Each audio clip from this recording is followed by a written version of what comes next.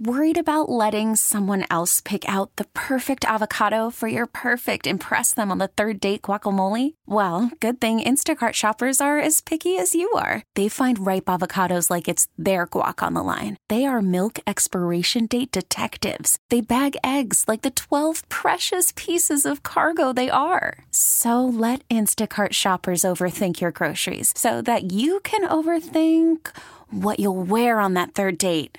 Download the Instacart app to get free delivery on your first 3 orders while supplies last. Minimum $10 per order. Additional terms apply. We get it. Attention spans just aren't what they used to be. Heads in social media and eyes on Netflix. But what do people do with their ears?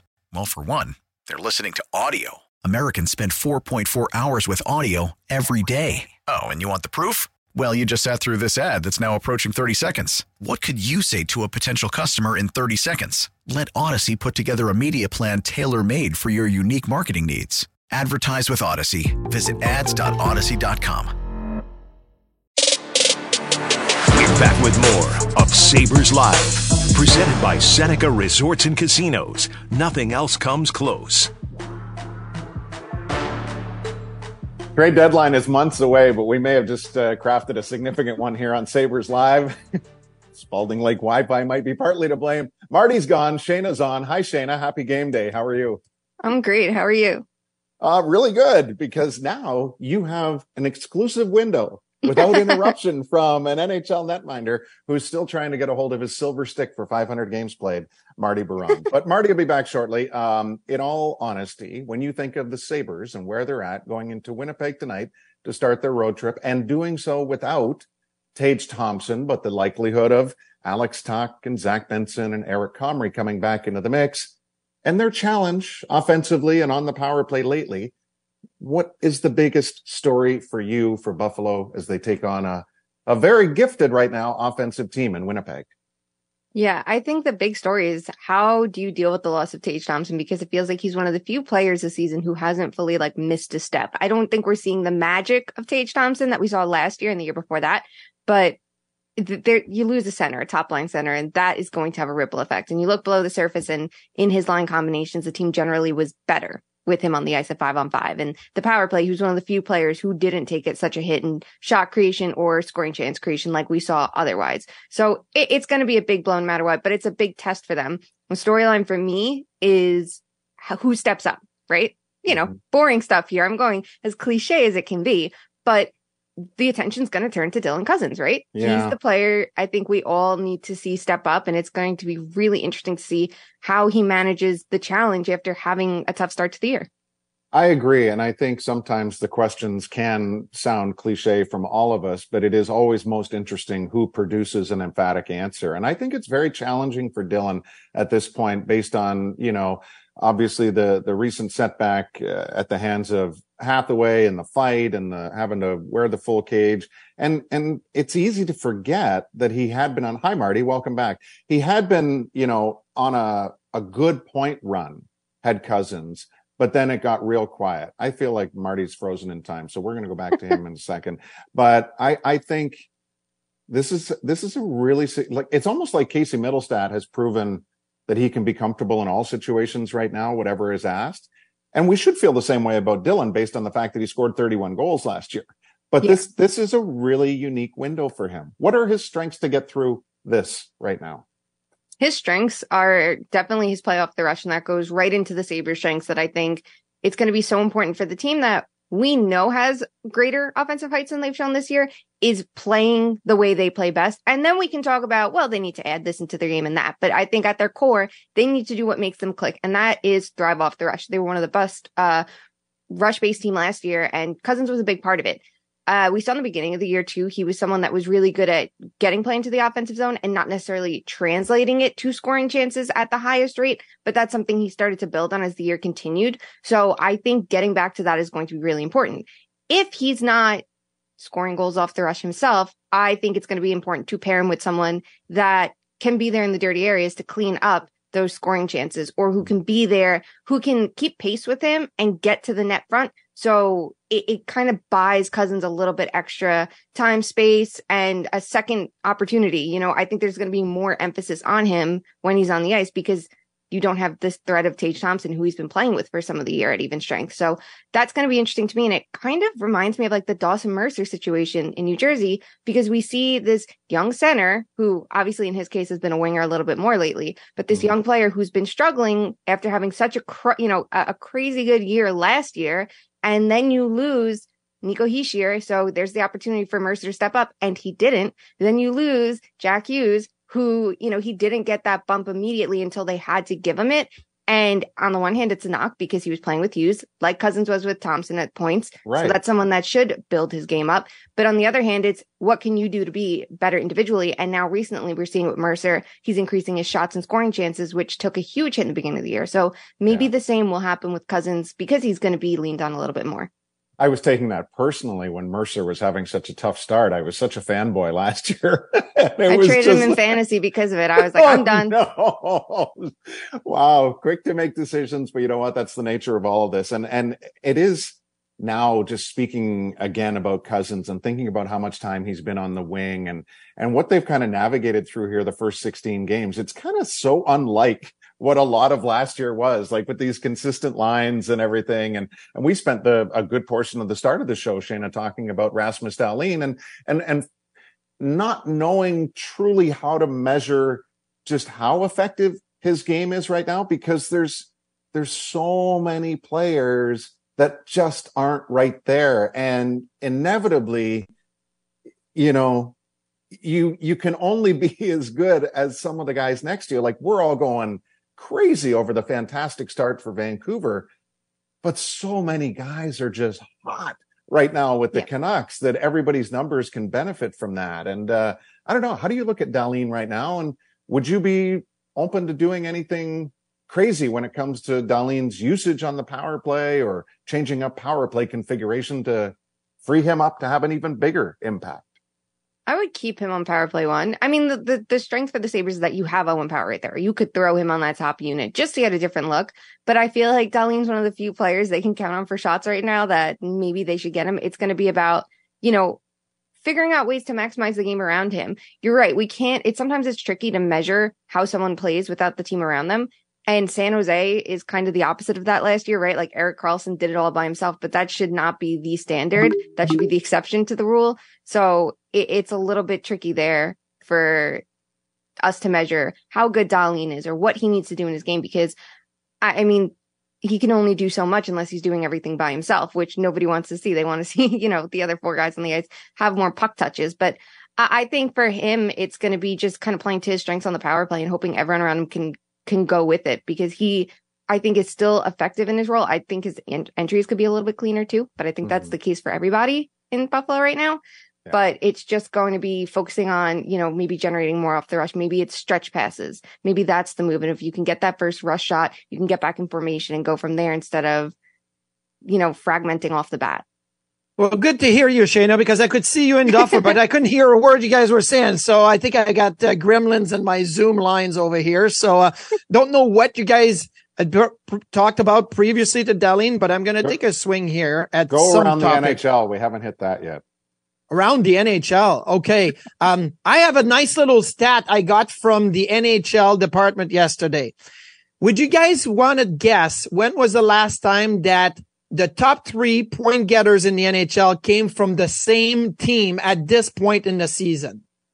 I'll go Pittsburgh 95-96 because it's always the reference point in the last 2 years. It is always, it happened twice between then and now. Okay. Oh, wow. Okay. Huh. Who would be someone that was really good? I'm like thinking like regular season studs. LeCavalier, Richard, St. Louis. That's a good guess. No. That is a good guess. That team is not in active anymore in the National Hockey League. It moved. Heatley and yeah. I was going to say it's actually not Heatley. It's Hossa, Kovalchuk, and Kozlov in 2006, 2007 with the Atlanta Thrashers. Kozlov around here. I know. That's why I was like, what? Yeah. That's Slava Kozlov that played like 10 games and then left. But, and prior to that, 2001, 2002, Carolina Hurricanes with Jeff O'Neill, and I forget the other two. But anyway, like, it's pretty impressive what Vancouver's accomplished with Miller, Hughes, and Pettersson. Can they keep it up and be the top team in the West? No. Okay. I think the Vancouver Canucks start is really good. And I don't want to ruffle feathers saying that to Canucks fans because like I feel like they've had so much bad that some people are trying to like we should appreciate the good while we have it if you're a Canucks fan, right? Like go off, enjoy it. But I think the difference between a good team and a great team is that when you're good, you're finding ways to get better. And sometimes when you get super lucky, like the Canucks are doing, you can get a little complacent and just kind of ride the wave instead of actively doing things to make sure you sustain this level of play. And I think that's what they need to do. And we saw their luck kind of run out last night against Calgary. Against the Islanders, they were incredibly lucky to win that game. They were not that good that game. They're lucky the Islanders are that bad in the third period and they got power play opportunities. Yeah. The difference between their expected and actual goal differential is so big right now. I think their actual goal differential is plus 34 to lead or plus 35 to lead the league right now. I actually, come to think of it, that is before last night's game. I did math. But the point remains, it's such a high number, and we don't generally see that. They're getting outstanding goaltending. I think they're going to keep getting that. They're getting outstanding shooting luck. They have really good finishing talent, but I think it's going to come down to earth a little bit. We need to see them pick it up at 5-on-5 a little bit more. Pettersson, Hughes, and even Miller, I think are still going to be effective. I think that you have Phil Peronic on a top pair with Hughes. They're going to stay good. That's not going to change. But now everyone else around them needs to take it up a notch. So this can go from a good season to a great season, and they can go from playoff team to contender. Keep going, Marty. Okay. Because we're going to stick with Vancouver Calgary theme from last night, is Jonathan Huberdeau unlocked. He scored last night, first time in 11 games, October 19th. You talked about Philip Hronek. I remember when he got to go to Vancouver, Alan Walsh, his agent put a text, right? A tweet. Look, Hronek's going to be great in Vancouver. And now Huberdeau scores last night, and Alan Walsh right away. There you go. Huberdeau with a goal. I'm like, dude, he hasn't scored like in 12 games. But anyway, is Huberdeau gonna revamp himself, or is it what it is right now? Yeah, I think everyone needs a bestie like Alan Walsh, and I guess that bestie needs to capitalize off what his friends accomplish and his clients accomplish. But I mean, who doesn't want their tires pumped like that after one goal?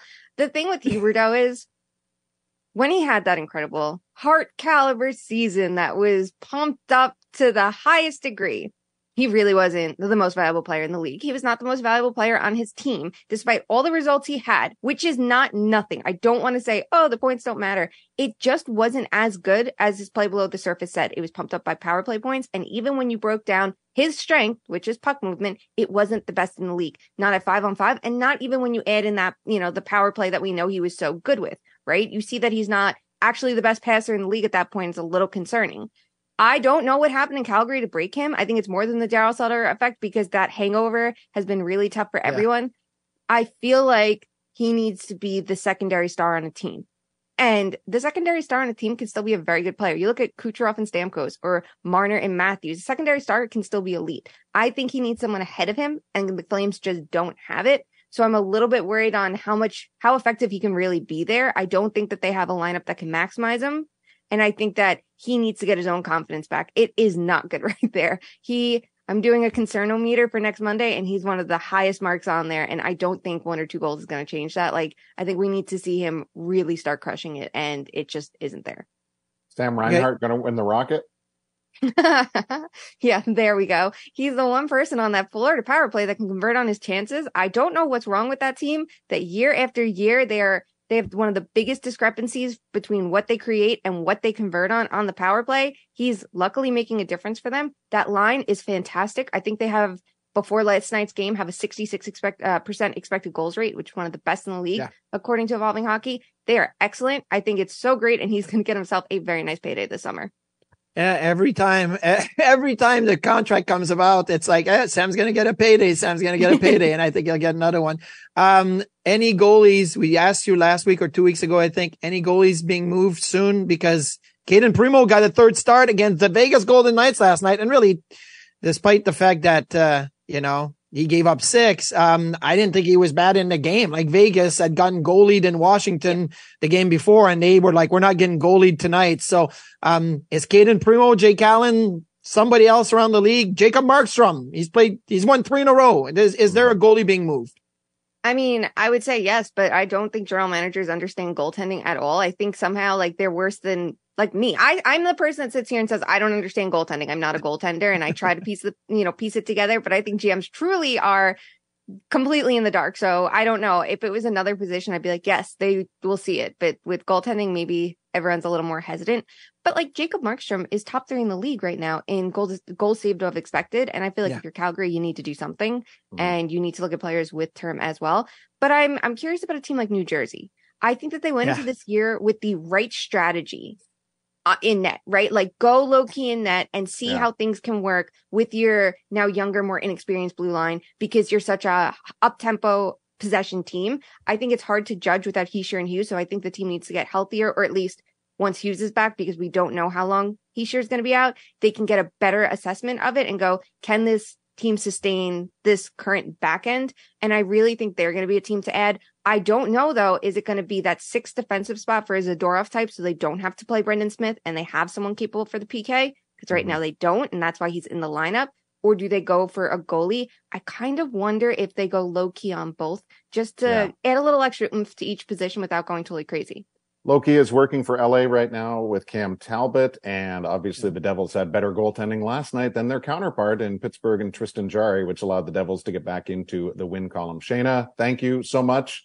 We'll look forward to even more of your contributions next week. Remember, there's a game at 2 p.m. this afternoon. We forgot about the Global Series. There's a game today at 2 p.m. We got to set our lineups. Me and you, we have to take over. Oh my gosh. Yes, absolutely. Thank you. We're back to wrap Sabres Live right after this. We get it. Attention spans just aren't what they used to be. Heads in social media and eyes on Netflix. But what do people do with their ears? Well, for one, they're listening to audio. Americans spend 4.4 hours with audio every day. Oh, and you want the proof? Well, you just sat through this ad that's now approaching 30 seconds. What could you say to a potential customer in 30 seconds? Let Odyssey put together a media plan tailor-made for your unique marketing needs. Advertise with Odyssey. Visit ads.odyssey.com.